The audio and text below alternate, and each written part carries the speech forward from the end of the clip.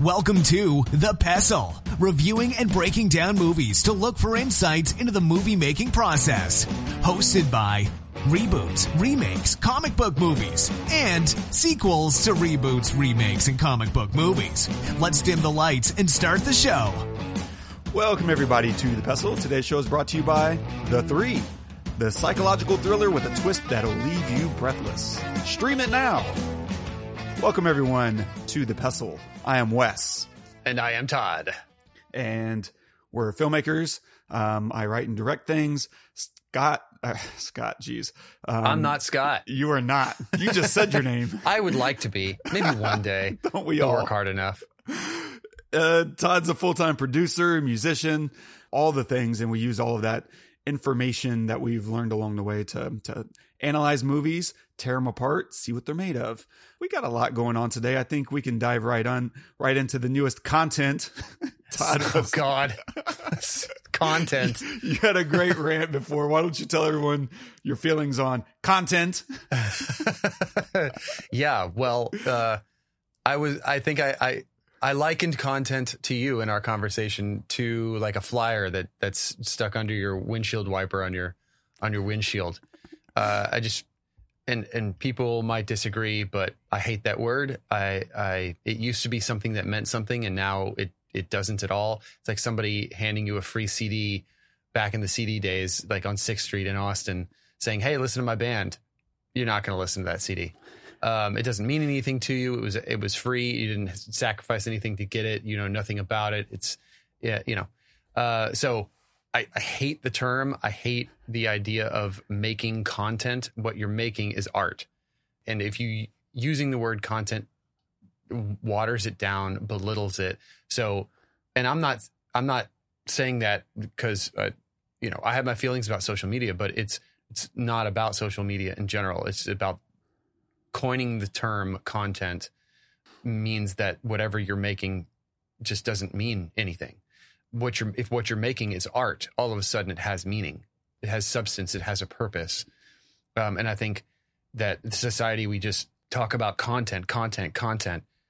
Like, what does that even mean? Like, doesn't mean anything. There's no substance behind the purpose of that or what that is. It could be a video. It could be written, article. It could be, a tweet or an X or whatever you're calling it now. It could be a blog, could be so many different things. So say it's just a blanket term for just, vomiting. This is me here. Look at me, listen to me, watch me. And that is so exhausting.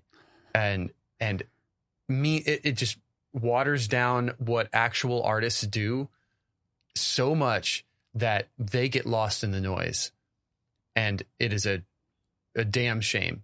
And I might be sounding like a 43-year-old, ranting about, and I don't get it, and the kids do. But no, you need to understand this is a different change than when the change between our parents and us is a totally different change than the change between us and our kids. It is a world now that is 100% connected, which is good in some ways and bad in others. I don't want to know what other people think when it comes to the way that I think. I just want to know what I think. And I lose myself. I lose my own self, my own mental self, when I go down this rabbit hole of social media or internet in general. And I find myself when I stop doing that for a while. Every single time I walk away, I'm like, oh, I start to see clearer who I am, what I like, and the idea of content is the anchor of all of that. Sorry. I love that. I think whenever I'm listening to that, I'm thinking about, okay, what's that delineation for me? And for me, I think it's thought. Like, was this made with thought or was this a thoughtless creation? Because I've seen ads that are absolutely art. Yes. And then, I've seen movies that are absolutely content. Like what you're Great making point. Oh my God. isn't in and of itself indicative of what, is underneath it. And so you can spend 2 years making content and you can spend an afternoon making art. All that's really behind it is there anything personal to me that I'm putting into this? If there is, then that's probably art. That's something that's vulnerable about it. And so many people are making things that's really just there to stick their head out above the fray, above the herd. Oh, if you yes. will. Yes. They're still a zebra. They're still a zebra trying to get noticed. Yeah. With that in mind, what are we doing today, man? Today we are covering the new Nick Cage film, Dream Scenario. So if you haven't seen this film, please pause this episode, go watch it. The current time of recording, it's still in theaters, but it might be out streaming. Pause this episode, go watch that because we're going to spoil a bunch of stuff. We'll look at a little bit. There's a thing they do in the film with cinematography that I really appreciated. It's a combination of things, but we'll look at some of the cinematography, selling the absence of something, right? How do you reveal that there's nothing happening? We'll also dive into some of the story and writing, a little bit of the structure, but of course, we're going to talk about blending in and viral fame. And then at the very end of the episode, the best thing for last, we're going to listen to a new Mad Valley track. I Don't Want to Be Careful. So stay tuned for that and other such stuff and things and stuff. And a quick synopsis of the film. A hapless family man finds his life turned upside down when millions of strangers suddenly start seeing him in their dreams. It's written and directed by Christopher Borgli. Cinematography by Benjamin Loeb, featuring Nicolas Cage as Paul Matthews, Julianne Nicholson as Janet Matthews, Dylan Galula as Molly, and Michael Cera as Trent. Who's certain they've actually had a dream about me? Okay, let's explore this. This might get us somewhere interesting. Does anyone want to share the content of their dream? Yes, you? Well, I'm in this forest, wandering around, eating these strange mushrooms, and I'm in like a full tuxedo for some reason. And there's other people also dressed up, but they're all scared, like frozen in fear. And then I realize it's because of this really tall man running towards me.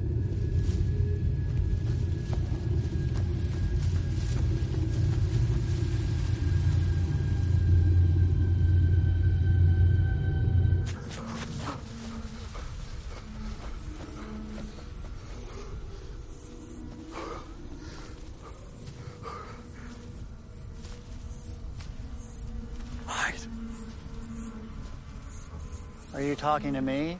Yes. Paul, he'll kill us. Paul. I've never seen these. Beautiful. And that's all I remember. Interesting. So I'm looking at the mushrooms instead of helping. Oh, I suppose, yeah. Okay. Let's hear another one. Anyone?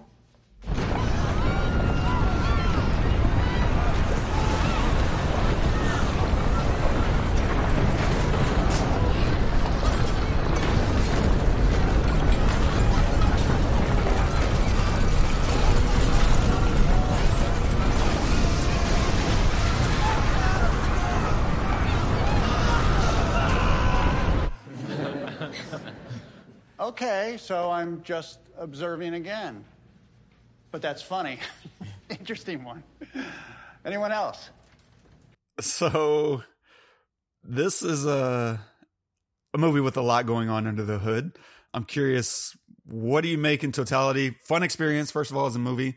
And then I guess, what do you take away from this whole experience? Yeah, it was fun. I like seeing Nick Cage on screen all the time. I just like him. I think he's I just like him as an actor. I like watching everything he does. I don't think he's gonna, win Oscars or anything, but that's not the point. The point is that the experience of watching Nicolas Cage on screen is enjoyable for me. I liked what he did with this character. There were some moments where I thought, wow, only Nicolas Cage could do that. The way that he responded to somebody. Usually it was in response to somebody's, to what somebody would say. And, he would do this kind of like I'm trying to process that in my brain kind of thing. And then he would react, and it felt really honest and real. And it was something that only I think Nicolas Cage could do. And as for the film as a whole, yeah, I saw it as, the way that I responded to it was, this whole idea of virality and the how it is fleeting, and that it sometimes you could go viral for things that you don't intend to, don't want to, but you can't do anything about it because the world then has that, right? And you're just part of the world in that way. But then I don't know if it's a call about like cancel culture or anything like that. I have no idea, but obviously he got, canceled for something he didn't do. And it was really sad. So it was also a story, I feel like, of just feeling incomplete in general, and how quote unquote fame or going viral or having people like you is not going to fill that hole inside you if it already exists. For him, his hole was his book. He wanted to write a book, but he didn't even start it, at least at the beginning of the movie. But that was the hole he felt. He wanted to be a researcher and a writer and be quote unquote famous for that, I guess. But he couldn't get there. He just was this incomplete person. And so he really welcomed being in people's dreams, because now all of a sudden he's got attention. And that's all everybody is fighting for now, is attention. But it turned out that that doesn't always come without a cost, as he found out, So I'm sure it means 30 things to 30 different people, 30 different things to 30 different people. But that is just how I responded to it. And I thought it was done really beautifully in so many ways. The ending was really fantastic for me, where it was almost like he realized that he always had what was making him, what was fulfilling, what should have been fulfilling him. He always had it there with his wife and his kids. And it was just heartbreaking, the scene at the end or towards the end where he was telling her goodbye. And really quick, I remember the cut. The cut was like, whoa, that was a jump cut, because he wasn't looking in that. His body was facing a different way just a second ago. His eye line was different. That was a jump cut. And then you realize he goes in and hugs her, and then you realize, oh, that was just his thoughts. And he was too afraid to do it. And so he didn't do it, and he went away. And then he ends up having this dream with her, fulfilling her dream, and then telling her he wishes that this were real. And then he floats away because it's too late. Like, he messed it up. But he did realize at the end that he had always had reality with him throughout the whole time, but he was looking outward instead of inward. So it was just a beautiful moment. The way that he looked at her when he said that he wished it was real, I really felt it. I felt her too. Throughout the movie, I always, at the beginning, I looked at her as kind of like this just ancillary character at first. I didn't know, okay, how much, because she's not in the trailers or anything very much. So I was like, how much is she a part of the story? Is she just there for us to know that he's married, or is she an actual character? And I realized she's a huge character. Like halfway through, I was like, oh my God, yeah, she's very important. I mean, all the conversations they have in their bedroom and everything. And she really loves him for him and wants the best for him. And he sees that, he takes that for granted. So at the end, the way that she looks at him too is just perfect, because she had described this dream to him as what she wants earlier. And now she's getting it. He's giving it to her. And so she has nothing but adoration and love for him. And yet they can't be together, and he floats away. And it's just heartbreaking, and a reminder to us, I feel like, that we need to look around us at what we have now and who we have around us, and not take that for granted for something that may or may not happen, attention, fame, virality, all of that stuff. Look at what we have now. And that really hit home for me, because, I mean, look, I'm an artist. I would like to, for my record and my music, to reach a lot of people. But at the end of the day, I've got my family that I care more about than any of that shit, and just even if I already know it, it's a nice reminder that other people know it too. And that I'm not like the weird guy for thinking that, I'll stop there. I don't know. You can keep going. That's good stuff, bro. Oh, like watching it, I don't know. I didn't take nearly as much away because most of my thoughts were just around the metaphor, of what he was experiencing. And I really wasn't appreciating some of the emotional needs and voids that you were finding. Like that just didn't pop out to me as much in the holistic way that it hits you. Like I definitely saw that he's got this deep burning desire, and now this thing is happening. He's going to want to try to turn that into his favor, not realizing that trying to steer culture does not work for anyone. Like it's a bulldozer. No. It's not, one you're driving. It's one you're in front of. And yet you're right. Like he was looking for that. To me, it looked like a little less intentional, or at least less desired, but you're absolutely right. It was something that he deeply wanted, even though he was saying otherwise. He was acting like he got it. He had it. He was fine. Right. Even whenever he's in class, that clip we played, before we hear that clip start, what he says right before that is something to the effect of, how does it feel to go viral? One of his students asks. And he's like, oh, I don't know. I actually deeply value my anonymity, if you can believe that. And he's just trying to, shrug it off, Mr. Humble Pie over here, but he is eating it up. Every ounce of it. He is just trying to soak in and use. And obviously you can't blame him for wanting to use it, but I do kind of blame him for not acknowledging that he actually likes it. I think starting with that level of inauthenticity can only backfire. But if you say on the outset, like, this is really fun, like, hopefully it goes well, you can't always control it. Like, acknowledging that on the front end, I think, lends you more credibility later when things start to turn. Not that that was going to change anything for him in this circumstance, but authenticity, I think, does a lot of favors for you one way or another. And so, yeah, watching it, but I think you're right, man. I think just the level of him not really appreciating everything that he has right there. And it just plays out. The more I think about your comment, the more I can see it laced throughout the film. They're at dinner, and what does he tell his kids? Like, put your phones away. Let's have a real conversation. Then the phone rings and he's like, I got to get this. Like, not immediately. He tries to let it ring out, and then it persists, and he gets up, and instead of doing what he said, which was to turn it off, he sees who it is, and it's this thing that he really wants. He wants to be invited to this dinner party. And what is he? He's like, I have to take this. Dad, you said. And now he's having this conversation, and he's like, yeah, am I finally, is this the invite I've been, asking for? No. And like the guy just laughs at his hopes of being on the in crowd. So yeah, you're absolutely right. It's reinforced. It's there in the film. And it's something to walk away with, even if you're a little bit more hard-headed about finding that message, as some co-hosts are.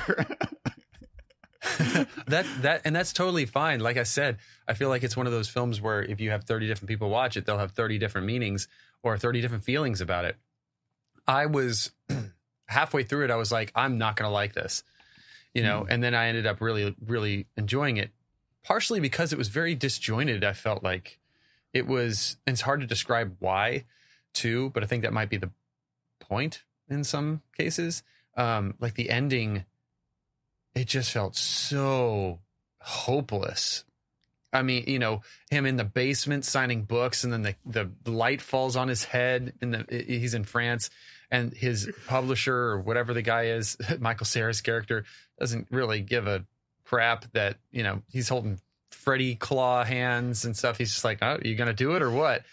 But I mean, okay. So the scene where he's in the Thoughts boardroom, and he's talking to them, and they're pitching Sprite to him.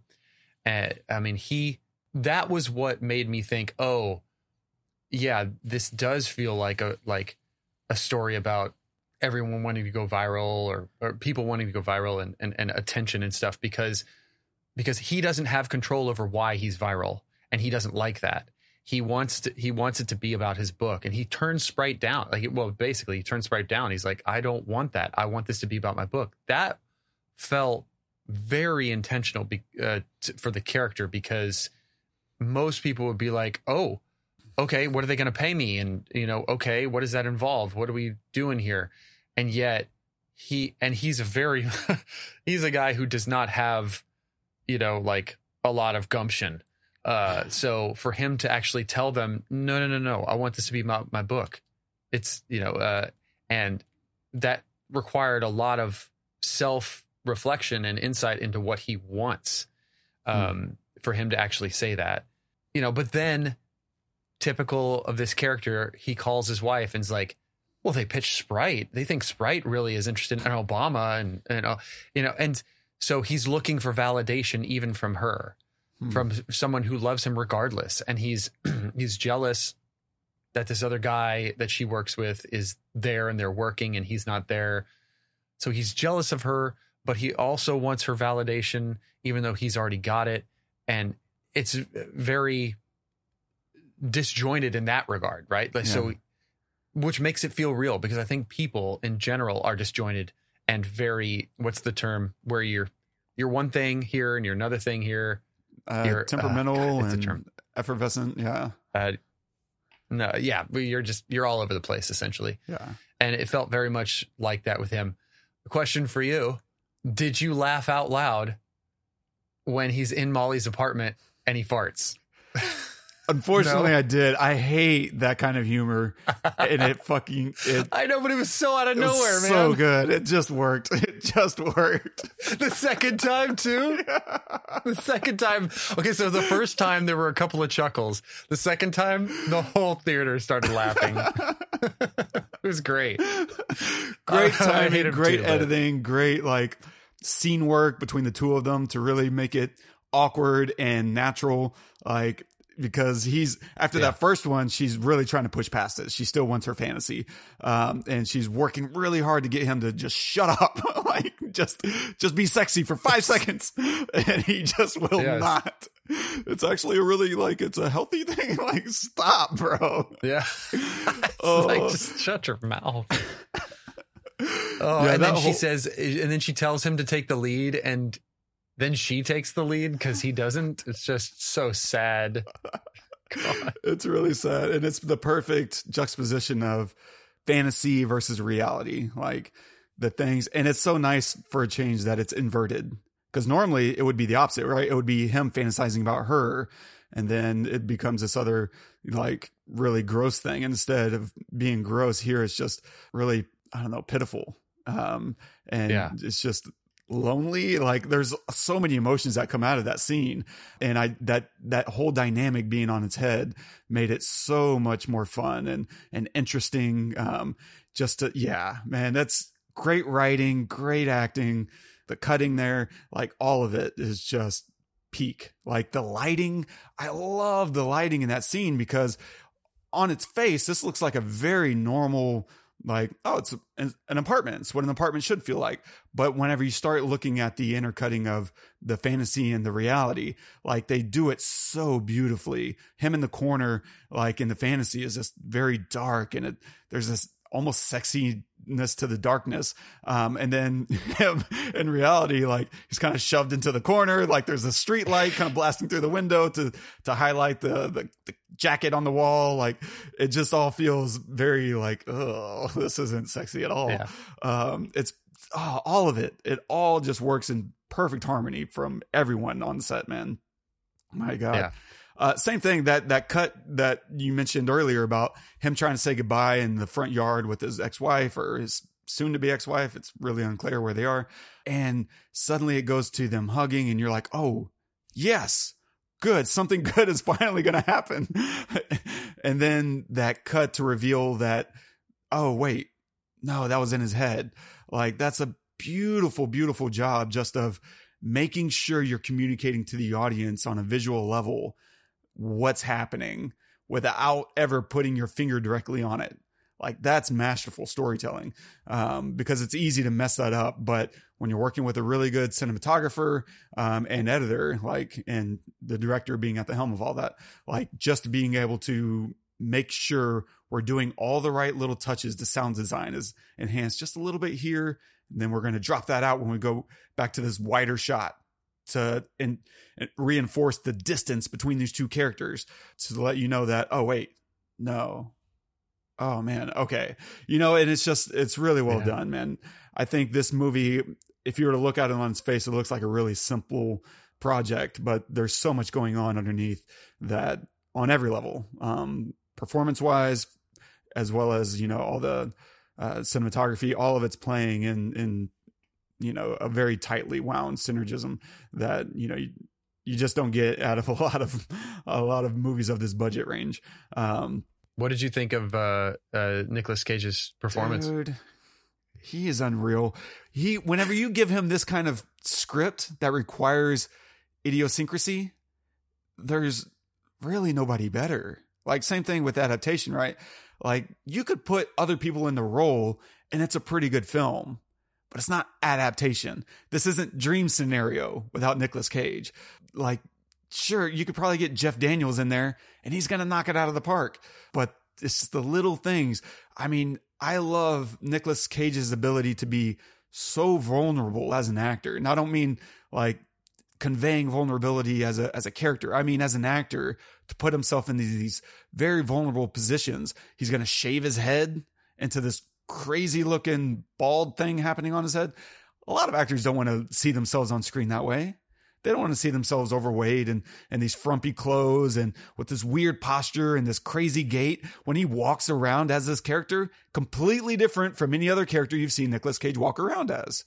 And it's this character. He built this character from the floor up, and you can feel it. His professorship, all of life's weights on his shoulders as he kind of wobbles around. Like that's Nicolas Cage just completely selling out to this film that is hard for a lot of actors. I've seen other actors who say they want to be great, but really they just want to be great looking on screen. Oh man, that's a great point. Wow. And Nicolas Cage doesn't care. He wants to do the movie. Yeah. He's selling out to it. And if you ever get to work with him, you're incredibly lucky because he does this for every project, even the ones that I hate. Like I've seen Nicolas Cage films that I just don't like because it's not my kind of movie. He sells out anyway. He's going all the way every time. That's a dream. God, that's a dream to work with an actor like that who just doesn't care. He's like, I'm going to be whatever this character needs to be, bar none. God, that's cool. Is there anything cooler than that, man? No, man. Like that's a great, really well put. And why probably it's always welcoming to see him on screen, because I know that whatever's happening on screen is 100% art from him. And like what you said, it's 100% effort. Or what was the word you used? With the whatever. It's 100% him producing something for this role. Not caring, like I wouldn't be surprised if he never looked at dailies. Like it doesn't matter to him. Did we get it? Okay, great. It doesn't matter. Like, oh, there's a hair on. He doesn't care. It's what is best for the character. And yeah, great point. Great point. God. That's why it's comforting to watch him because I know what I'm going to get. Yeah. So yeah, as a whole, man, I really enjoyed it. I went in wanting something weird. And it was so much better than I expected walking in. Oh, good to know. To have all the layers of thought going on, I didn't expect that. I expected like, oh, this is going to be a funny Nicolas Cage film. Not like, oh, this is a critique, maybe commentary, definitely. Certainly, a portrayal of society, and cultural values, and social, I don't know, atmospheres that we've created for ourselves. Like viral, I know we're using dreams as kind of a substitution for social media, right? That's all dreams are in this, it's a metaphor. And it works perfectly. I don't know. I'll run through a few things that I scribbled down in the theater and in the darkness of the Alamo Drafthouse lighting. Cool. And like jump in as always whenever you feel like it. Just no farting. So story variety. And one of the little things that I appreciate is the structure of the film, and they do a number of things structurally that I think is great. But one of the simple things that they do is we have very early on a conversation with Sheila about publishing, right? She's going on about, oh yeah, I have this new research. It's not, she's trying to downplay it. And he's like, oh, where are you publishing? Nature. That's like the big one, right? I assume anyway. I'm not a scientist. And you can just feel the anxiety creeping up and the frustration and the what about meism. Like it's just all right there. And he starts fighting. And I love that transition into his car, listening and playing it back and seeing him react to what he's saying. Like that's such a genius idea. So great. Because now you get to intercut him reacting to him delivering. And then in some cases, we're listening to the playback as we're watching the scene. Dude, I loved that. When that happened, I thought, oh my God, why has no one ever done that before? That is so smart and brilliant and like fulfilling because I felt like I was experiencing it. I was experiencing what he was experiencing, listening to it in the car while watching it. It was so cool. Like nothing I'd ever felt before. Yeah. It's a genius little thing. If you want stuff that's in that exact vein, I would recommend Reality on HBO. It's this Sydney Sweeney film. Unbelievable. They ramp it up to like a 10. Like it's just crazy. Ooh. And yeah, amazing film. And their use of that, you're absolutely right. I was feeling all the empathy of we're in the scene now, back again in the diner, but feeling him in the car. Like genius use of audio and sound design there. And so we go through that thing and it's so good because then we jump into a new conversation, a few scenes later with his ex. And she's talking about the reason I really wanted to see you is if I could publish an article about this. You're publishing? Like he gets immediately in his feelings again. Like everyone is publishing except me. And you need that first scene though, to appreciate what it means to him as he's sitting with his ex, because his ex doesn't know, but we do. And we can feel all that anxiety ramp right back up, the frustration and like, oh, okay, well, sure. And as the film unfolds, we also know in subsequent scenes, right, how important publishing is to his ego and his psyche. Like it's everything. And so it's a really nice setup to help us feel his tension and reinforces his unrealized dreams and goals. So that, as you said, we go into thoughts, that whole meeting with the brand team or brand development.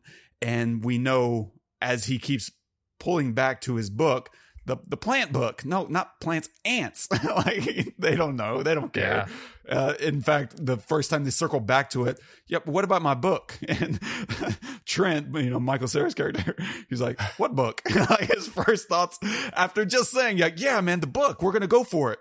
What book? Like, how do you like that huge long pause that he does? Oh yeah. He turns around. Let's reset. He turns around for almost a full minute.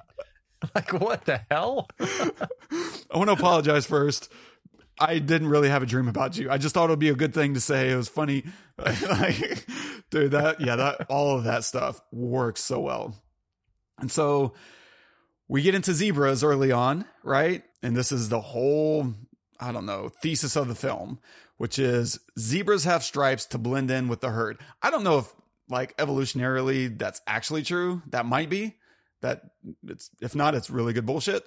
What I've read in recent studies, this was such a random thing that they brought up that I just read random stuff on the internet. And one of the things they said that the color, the stripes help reduce like insects, like mosquitoes, I think. I forget what it is, like a tsetse fly or something, but it reduces the amount of interaction that they have with some of these pests, so to speak, and catching diseases and that. And so for whatever reason, that camouflage also maybe hides them from lions and stuff, but also hides them from other nuances or nuisances. Yeah. But anyway, his thesis here that applies to the film is that it helps you blend in with the herd, because if you stick your head out, you become a target. But what else could be sticking your head out be good for? And the student says, for dating. That's right. Standing out can be good, is good for mating. And so that becomes like a part of the thesis. So if we were to look at Paul in other people's dreams, he never does anything, right? He's just a present observer. He never intervenes, right? In the opening, his daughter's dream, she floats away and he just watches. And what's interesting about her dream is, and this is probably true of all the dreams in here, but in her dream, you could analyze her dream as a fear of leaving home, right? They're in their backyard. The first thing that happens is car keys break a table and it's a frog, right? A keychain, which is an interesting to me. It just makes me think of Magnolia. Exactly. Right. That happens. And then a shoe falls into the pool. And it's all these, to me, symbols of movement, of you can walk out, you can drive away. And then what does she do? She floats away. And so to me, she's having nightmares about leaving home, and her dad is just standing by, not doing anything, not helping her, not trying to keep her, whatever. Like, so just analyzing Sophie is kind of interesting. But regardless, she's describing this dream, and he's so frustrated because he did nothing to help her. Like, what? You don't think I would do that, do you, honey? Just stand by and not try to help? I wouldn't do that in real life. Like, he's just so kind of beside himself in this, like, I don't know, kind of nerdy way. And same thing with the student dreams. And this is where the cinematography is interesting, of showing quote unquote nothing. How do we show nothing? It starts with wide shots of the class raising their hands in response to questions, right? Who's here for the lecture? Hands raised, right?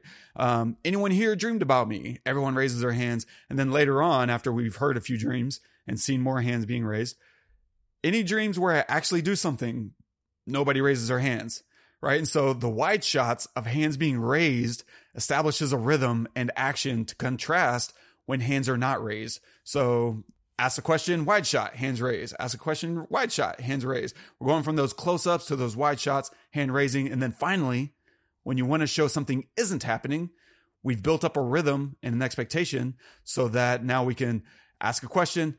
Does anyone have a dream where I actually do something? Wide shot, nothing. And it just feels like, oh, well, that's interesting. And it's important for a lot of reasons, but just structurally making sure you build that rhythm and expectation is really nice. And it's important if you want to show an absence of something to create a visual reference for what should be happening. And now when you take it away, you feel the absence of it. Yeah. And of course, it underscores the entire point here, which is Paul never did anything to anyone, specifically nothing to these students. They have no reason to fear him, which will become important later on. Paul is king of blending in, right? Paul took his wife's name, which is, hey, if that's you out there, cool, man. It's very atypical of guys in most cultures, certainly in American culture. But I think it reinforces Paul's mentality of, I'm here to blend in. He's disappearing into his marriage.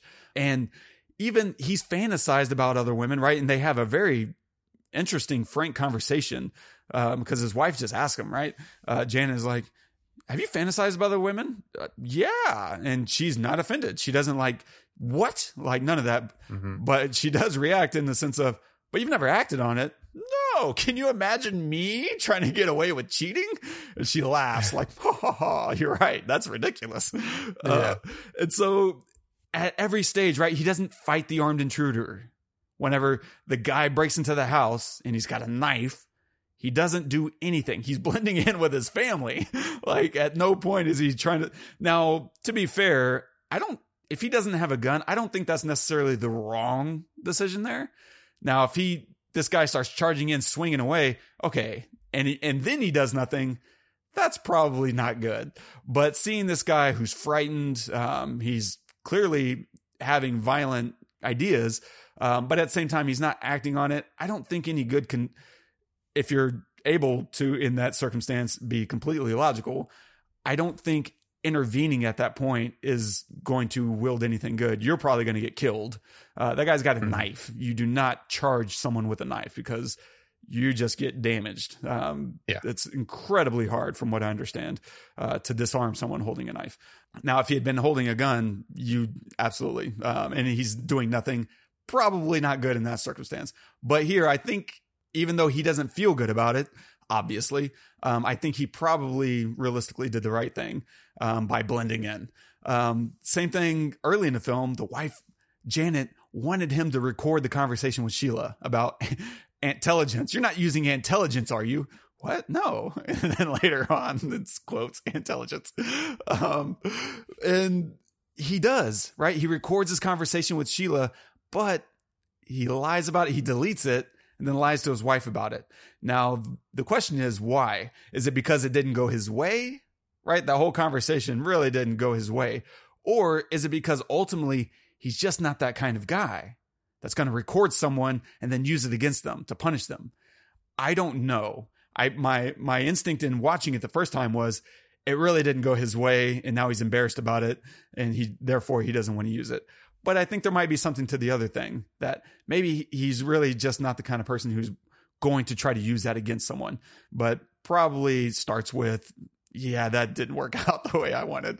And so it's better to just play it the way I want it instead of playing the reality for my wife.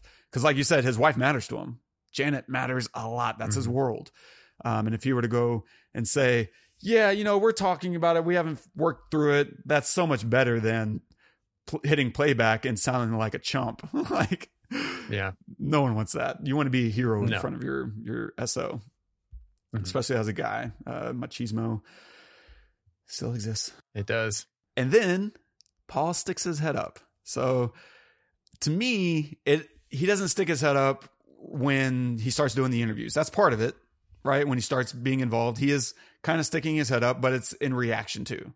There is a moment where he actually makes a decision to do something that I think is maybe a little bit weightier than going on TV and asking questions of his students, which is Molly's sex dream. In her dream, he's very active, right? He takes control, and she digs that about him, man. But then reenacting her sex dream, he's very inadequate. And this, to me, is Paul's first attempt to actually be what people imagine him to be. Because isn't sticking your head up supposed to be good for mating? At this point, this is the one time it's supposed to work out in your favor. And it really doesn't. My man couldn't get his gun out of the holster. Right. Dear God. But, was that part of the script? Was that something they thought about? Like, what, to add the fart there? It was just, I think I could just imagine being part of that writing session where you sit down and you think, what is the literal worst thing that could happen? You can show like on a screen and not like make people vomit. Like, he like crapped himself or something. Maybe that would be too much, but like just a little, it's just the most embarrassing thing ever. That's pretty much it. Yeah. That's it. Like, oh, I'm in front of this really attractive woman who wants me, like really wants me. Look at me. She wants me. And I'm going to fart and not get remotely close to executing here. Before she even touches me. Yes. Oh, well written, all that. But then everything sours. It's at that point where everything turns. Everyone's dreams turn violent, right? Students leave class. And he went from doing nothing, just being an amusement in people's dreams, to now violently attacking everyone. And what does he say to this, right? It's their dreams. I have nothing to do with it. And he's talking to his friend, the dean. Trauma is a trend, and he's really frustrated about everyone blaming him for what they're experiencing, even though it has nothing to do with him. Like, they're projecting him into their own minds and calling that a trauma. And it's a really interesting critique of what's happening right now, or at least the comments about it. And he walks out of that class, right, or his conversation, and he finds loser spray painted onto his car. And now he's finally starting to have enough. And so he turns around after finding, his car spray painted and getting really upset. And everyone is standing around and watching. They're recording him on their phones, right? Like he's some kind of animal in a zoo. Zero empathy or understanding. And to me, that's another comment about the way we treat people in public. I don't know how many times I've seen footage of someone recording a really messed up thing happening. And all you're thinking is, your instinct was to go for your phone? Like your instinct, someone having a meltdown was, I want to record this. Whoa. Okay. I mean, sometimes that can be a good thing. Don't get me wrong. Like a cop going off on someone getting pulled over for a speeding ticket. Yeah. Okay. Pull out your phone. Like you're not going to intervene with the cop. Like there's no way. So the next best thing you can do is at least record the interaction or something. But on average, I don't know, man, people having a hard time in public, it's weird. And this is very much that. This guy is being victimized twice over. One, someone just messed up his car, vandaled his car, and then now he's being victimized again by people recording him, reacting to it. Like, do you know anyone who's going to have graffiti on their car, turn around and be like, thanks, y'all. I appreciate it. Like, I've been meaning to get around to that. I'm like, no, it's absolute fury. Yeah. And so his wife gets kicked off her big project, right? This is all part of the fallout. And the guy, I think his name is Chris or Mike or something. He says, look, I'm against cancel culture. And yet he won't stick his head out for her, right? Is he complicit?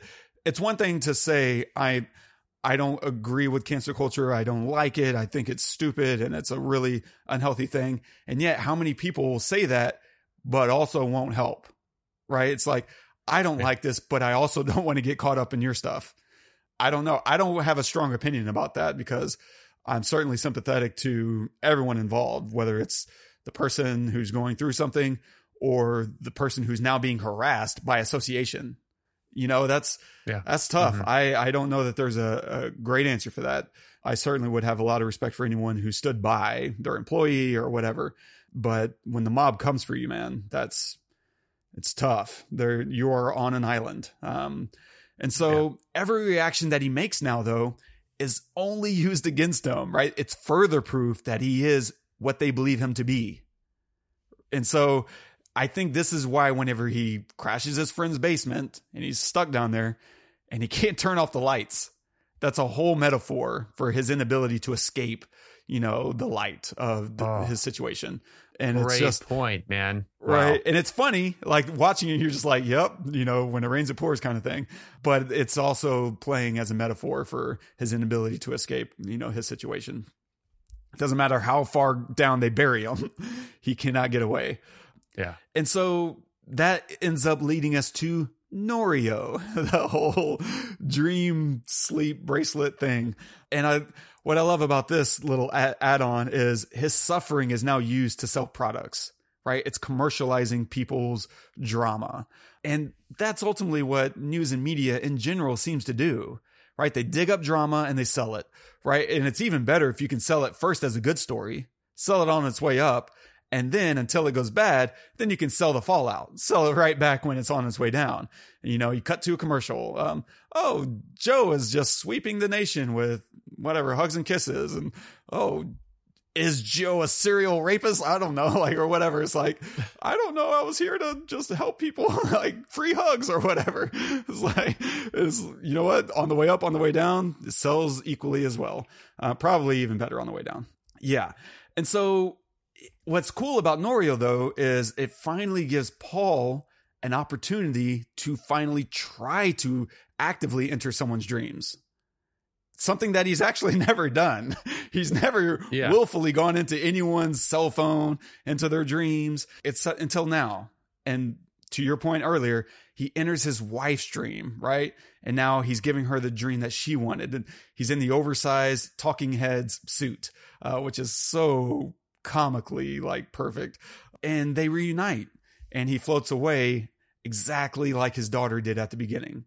Now he's leaving this thing, and that's his nightmare, right? He's no longer going to get to be in this space that he actually wanted in the first place, even though he didn't realize. And that's the interesting thing about this arc. I feel like the normal way to take this arc is to let someone finally have the thing that they want, except now they know that they want it. Here, he knows what he finally wants, and now he can't have it. It's very bittersweet in that kind of way. And so the final analysis to me is and I'm paraphrasing something I wrote on Letterboxd, which is this whole movie is a lens on viral fame and cancel culture. And it's a ride through how society cares more about what it thinks of you than who you actually are, and how inescapable it is, the landscape that we create in our own minds for others, right? You are not who you actually are. You are who we feel like you are, and you will be held accountable for it. Wow, dude, that is such a great point. And it's inescapable. It's not like you can just put your head in the sand and say, you know what, I don't care what you think. No, like it destroys his life completely for just being like who he is. Obviously, he was never actually in anybody's dream, and obviously he would be mad if anybody would be mad if somebody spray painted your car. So he had the rant, and he was just trying to get into the play to see his daughter, and the accident happened that broke that lady's finger. And like, he's not a violent guy, but it doesn't matter because everything was taken away from him because of perception. That is, wow, great point. Brutal. My last little notes are on sound design, actually. The dinner party, same thing with the early dinner with Sheila. Whenever he's on the phone, he's talking to his old buddy, and they're talking about the dinner party. And I loved as the conversation moves on in the dinner party about their dreams, and she grabs the phone to look at Paul, who was in this other girl's dreams, and she's looking at it and she's like, oh, and that realization is happening. I love that they completely cut out all the dialogue and it's just replaced with tense music. What they're saying doesn't matter. We understand on a visceral level that what she's realizing is this is the same guy. And now we're also connecting it with how Paul is feeling. Like this is an out of body experience for him. And it's just really smart sound design to play. Let's get to the point, the emotional truth of the scene more than what's being said. We already know what's being said. It doesn't matter. So why repeat it? Let's just create another experience that's much more on the nose and touching something, deeper. And another great use of sound design in a different way is early on in the film, right after that, not long after that, he's having that conversation with Janet about, I'm getting offers to do interviews, and she's like, maybe you shouldn't do anything drastic. And he's kind of nodding. And then immediately we cut to the breaking news story sound like dun, dun, dun. And it's a TV show interview. Like it's a really great comedic beat through sound design. Like he's being thoughtful, like, yeah, don't do anything drastic, and let's make the most dramatic sounds possible immediately after that to, drive home the point that he is going to do something drastic. And here he is and he's just eating up the screen, like super excited. Great use of editing and sound design there for sure. I think that's pretty much as far as note wise, all I have. I think there's a lot that we could dive into in terms of, I don't know, the cancel culture aspect and viral fame and society and culture. Like, I think this movie has a lot to say about it. And it's really fun to analyze, I think, our parts that we play in that in small or big ways. Yeah. And to be aware of it. I don't know. My feeling is if someone that I loved were to go through this, it's not going to change how I approach them. Like, that's kind of just part of my personality. That at the same time, I can imagine if I were to go through something like this, I would not do well. Like Paul came out of this much better than I would. I would fall to pieces, and you'd probably find me somewhere way off the grid in like backwoods China, like digging holes for some construction company. Like I would just completely vanish. I would not come out of this with a book deal. Yeah, exactly. Well done, Paul. The other thing I like about Paul Matthews is his initials are PM. Sleep. PM, nighttime. Oh, wow. Yeah. Little touches. I love all of the insights you see in names. I never see any of that stuff. And then I talk to you and I'm like, oh yeah, Makes total sense. Duh. Oh my gosh. I don't know, man. Final thoughts? Yeah. I really loved it. Enjoyed it. It's a really good movie to go see and then talk about. Like, go see it and then go have coffee or a dinner or something after. And I thought that it was beautifully executed from a direction, cinematography standpoint, and obviously from an acting standpoint. The commercial for Norio was fantastically vomitous and accurate, I would say. I would have liked, I guess one thing that I thought about was that I would have liked if Molly was less that way, if it makes sense. Because I think one thing that the film did that is unfair is that every time you saw somebody young, unless it was, his kids really, and somewhat to them to a point, but anytime you saw somebody young, they were all just unlikable in a lot of ways. They were just very superficial and kind of just, I don't know. It just painted all the younger people in this light of it's all about them all the time, and they're all only about social media, and they're all, about attention. It just made me feel like that. And it would have been nice if Molly's character was less that way. But when we see them meeting in the bar, having the drink, she's talking like this and just she's that way too. And it would have been nice if there was if it felt like there was a little bit more substance. Just maturity wise. Yeah, exactly. Like she's in a boardroom with, the acting director of this agency. And at first you think, oh, she's just going to bring him to the boardroom and leave. But no, she's in the boardroom. And I mean, maybe the point is to send this message, but it would have been nice if around him, there were all different kinds of people, including young people who are not the way that a lot of young people are, like very into their phones, very into social media, very into themselves, self-absorbed. So that way, when we go back to her apartment, it's really a little bit more substantive rather than her just trying to, act out her fantasy. But maybe that's the point, is that she just wants to have her fantasy met, and that's okay too. Yeah, I took her character as, it's funny, I think I read a little bit more maturity into her, and what was top of mind for her being around him, because that's really the only time we get to see her is when she's around him. And because of what she's been dreaming about, that's all she can think about when she's around him.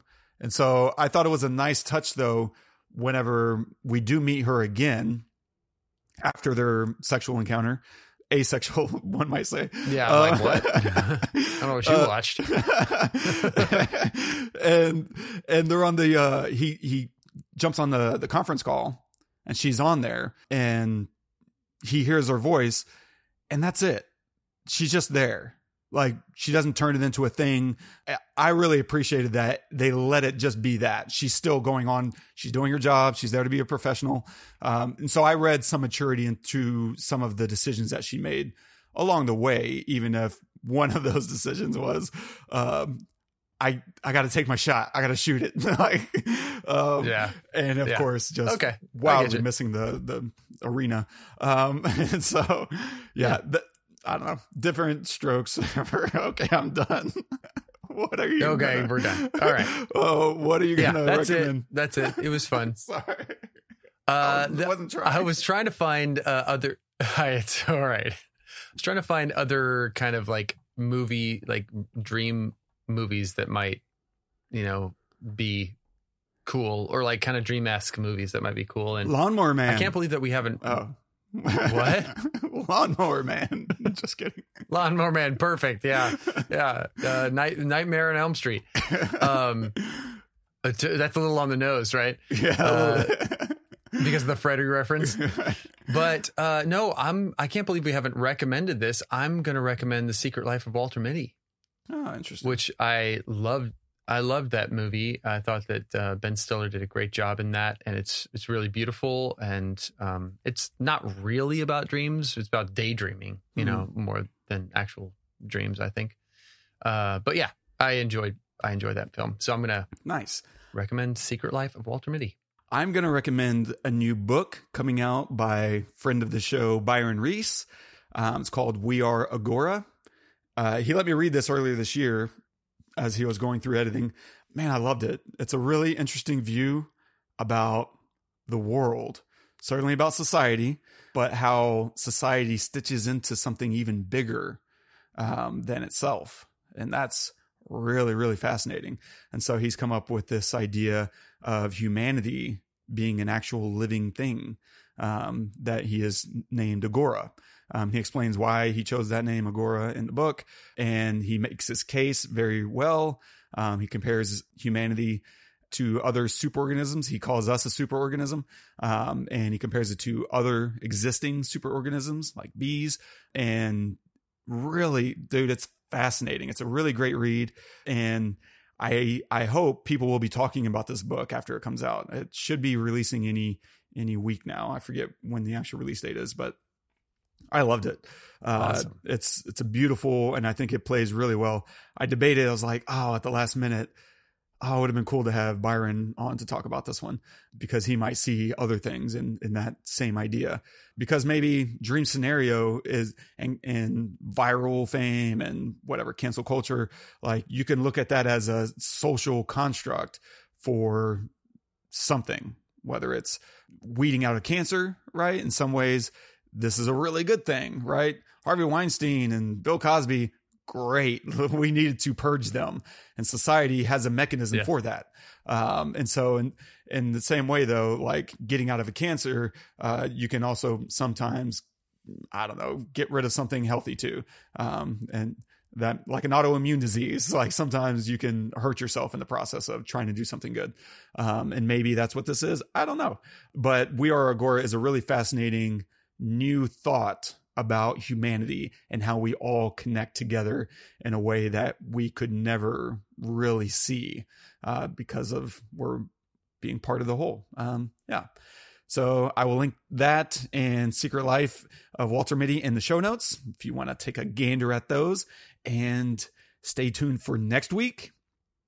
We're going to take a look at Bad Times at the El Royale, and we should have a special guest on who worked on the film, a set decorator that, started listening to the show, and he was like, "Hey guys, I like the show." And I was like, "Hey, can we have you on?"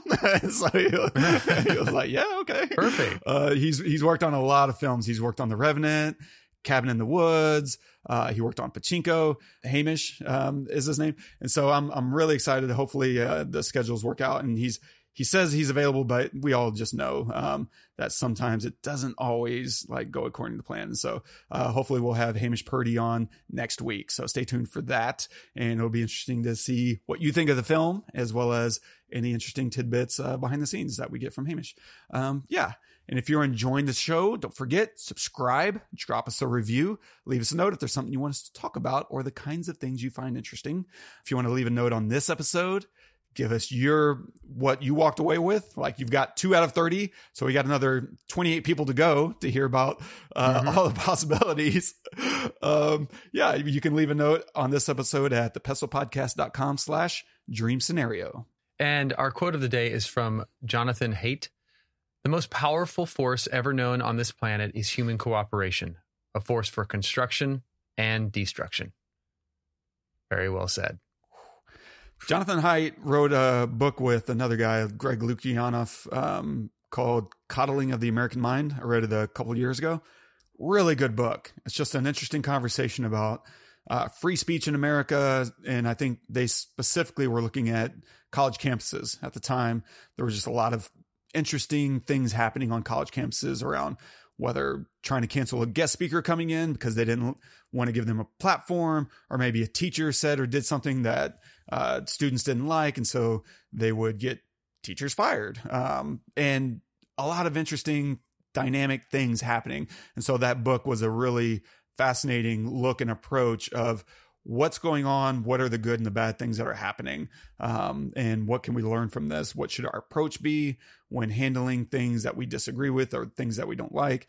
And I felt like it was a really healthy dissection of what's going on in America lately. And this, I think, really sums it up. Like, society can do a lot of really incredible things, you know, but once you have that much power, it's like nuclear energy, right? It can power 1 million homes and also destroy 1 million homes. It's all about who's holding it and how they're going to use that kind of power. And yeah, so be, I guess, conscious of how you're holding that power as much as you can. I know we're all fallen human beings. And so I honestly think on average, everyone's doing the best they can. I really do. And sometimes some people are not. Some people are actively trying to do the worst that they can for their own selfish purposes. And I don't think you have to be a psychopath or a sociopath to be one of those people. I just think it takes a level of immaturity that then becomes maturity when you sit and look back and say, oh man, I don't know why I did that. And that's where growth comes from. But on the whole, I really think people are trying to do their best and sometimes they just fall short. Wow. Well said, man. I got nothing else to add. Beautiful. With that, the fun part starts. We're going to take a listen to a new track from Mad Valley. That's Todd's band. And this one is called I Don't Want to Be Careful. Bro, anything you want to say before we take a listen? No. Let's just let this one speak for itself. All right, here we go.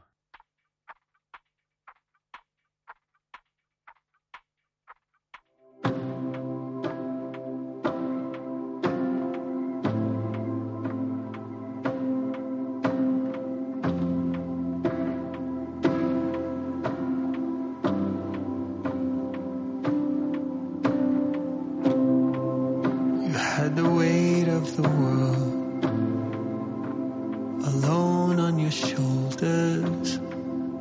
Every moment you gave away woke me up. Nobody taught you to be, but you already knew how. So you gave what you learned to me. Now you're gone. I don't wanna be safe. We came all this way.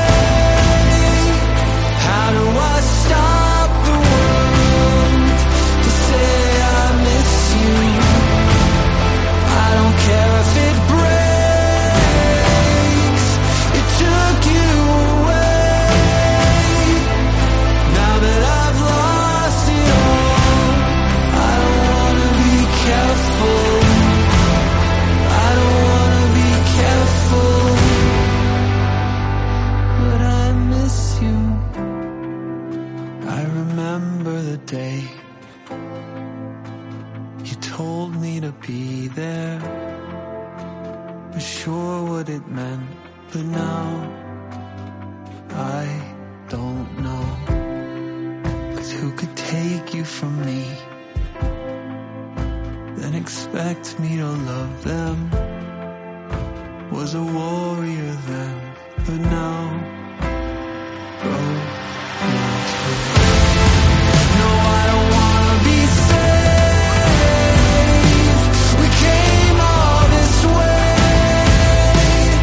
How do I stop the world to say I miss you? I don't care if it breaks. It took you away. And now that I've lost it all, I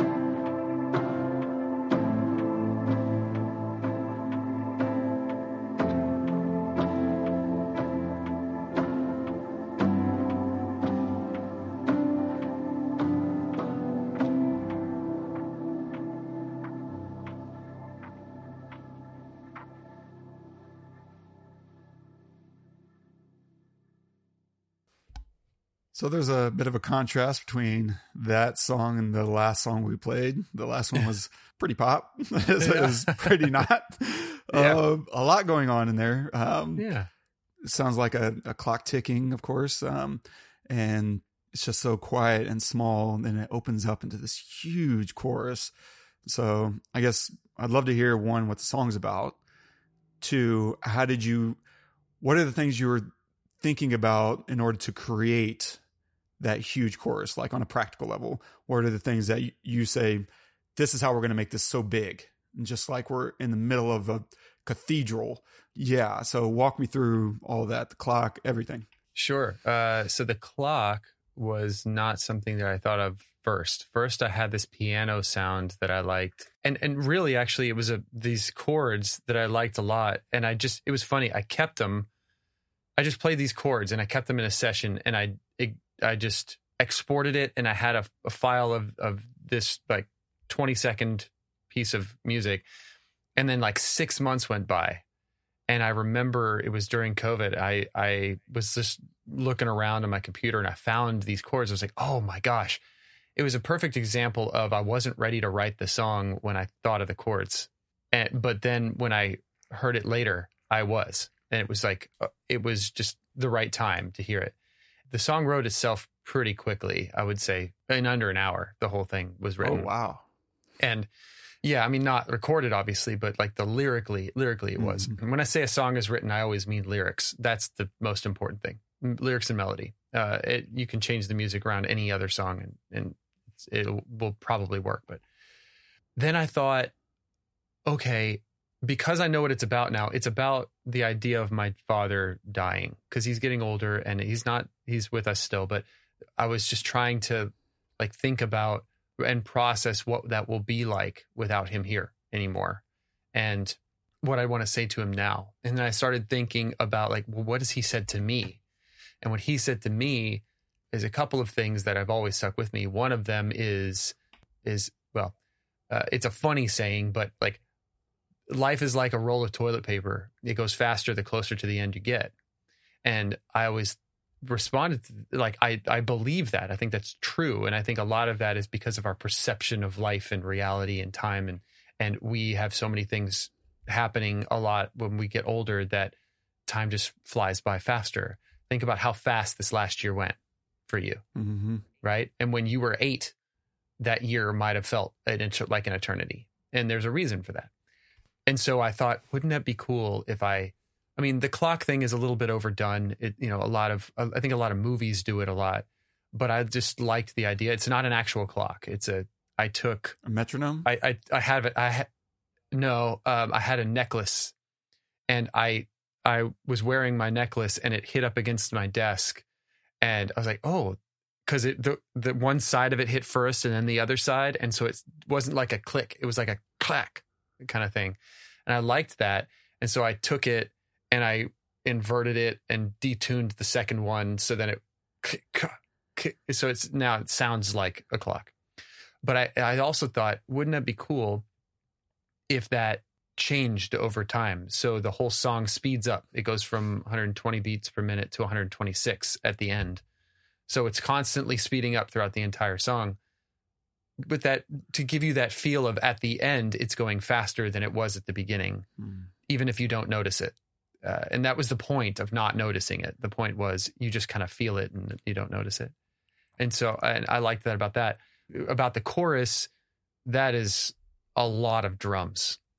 A lot of drums. I mean, over the life of this song, which is, couple years, I've been to the studio 3 times to record more and more drums. Yeah. The beat, so in the first chorus, there's very few drums. It's goo, goo. That's basically it. But there was a beat that I came up with that you can hear in the second chorus where it goes this tom thing. And I liked that it wasn't a straight beat. It wasn't a kick, snare. It felt like that was just, a little trite for this. So, and are those timpanis the big ones? No, the beat is goo, goo, ka.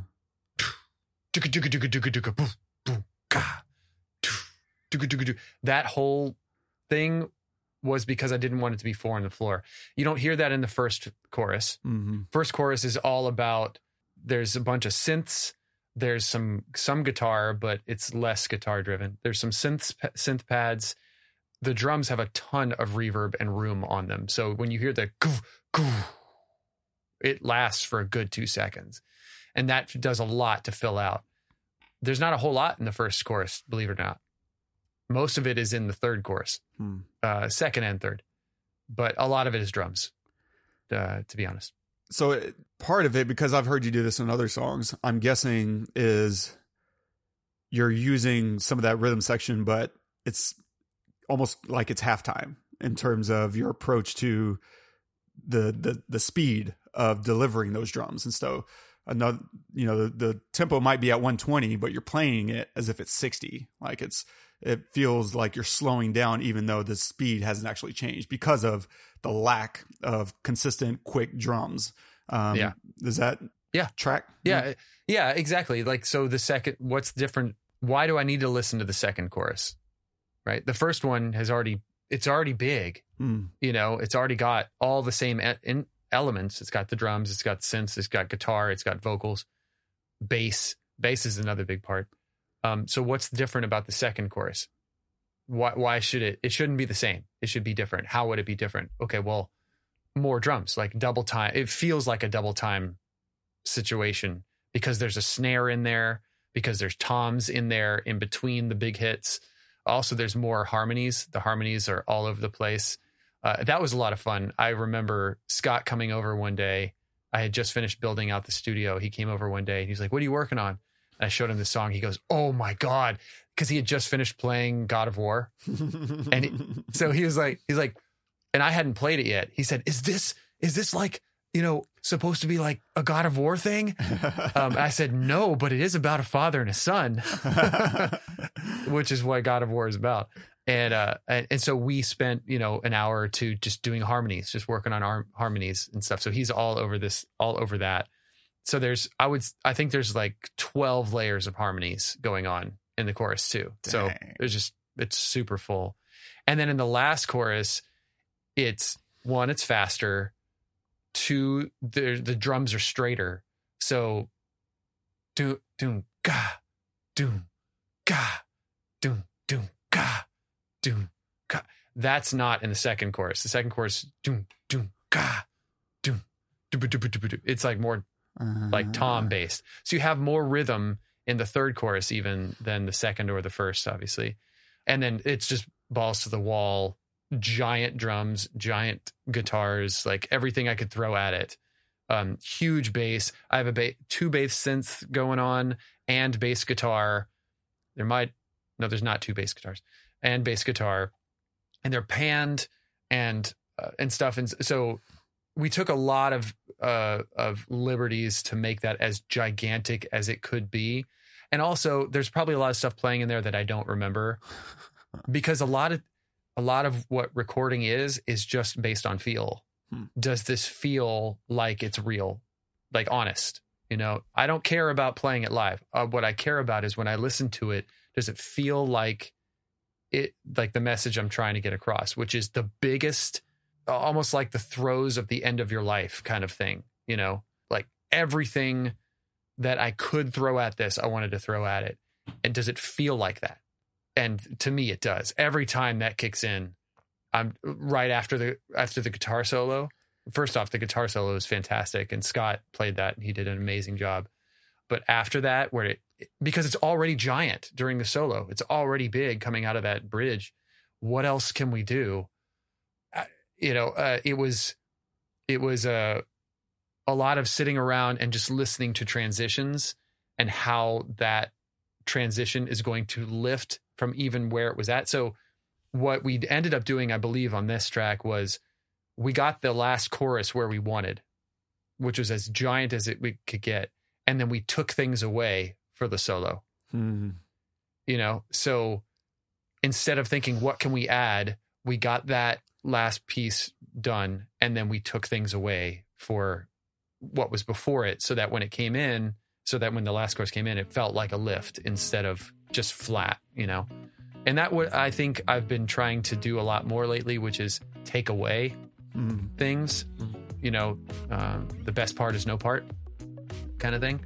And it's really helped. I like things feeling full.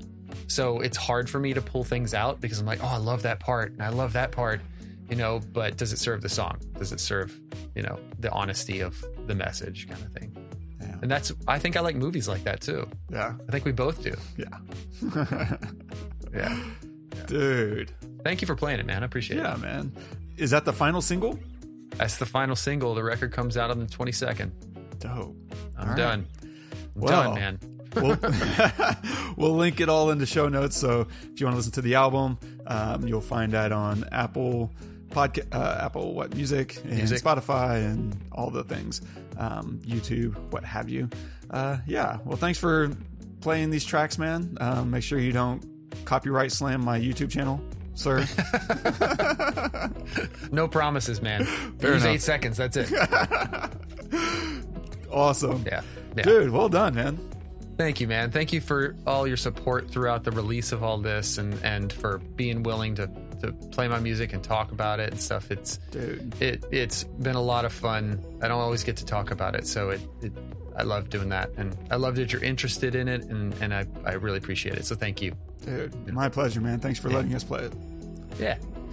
Well, and thank you for listening. Hopefully you've enjoyed this episode.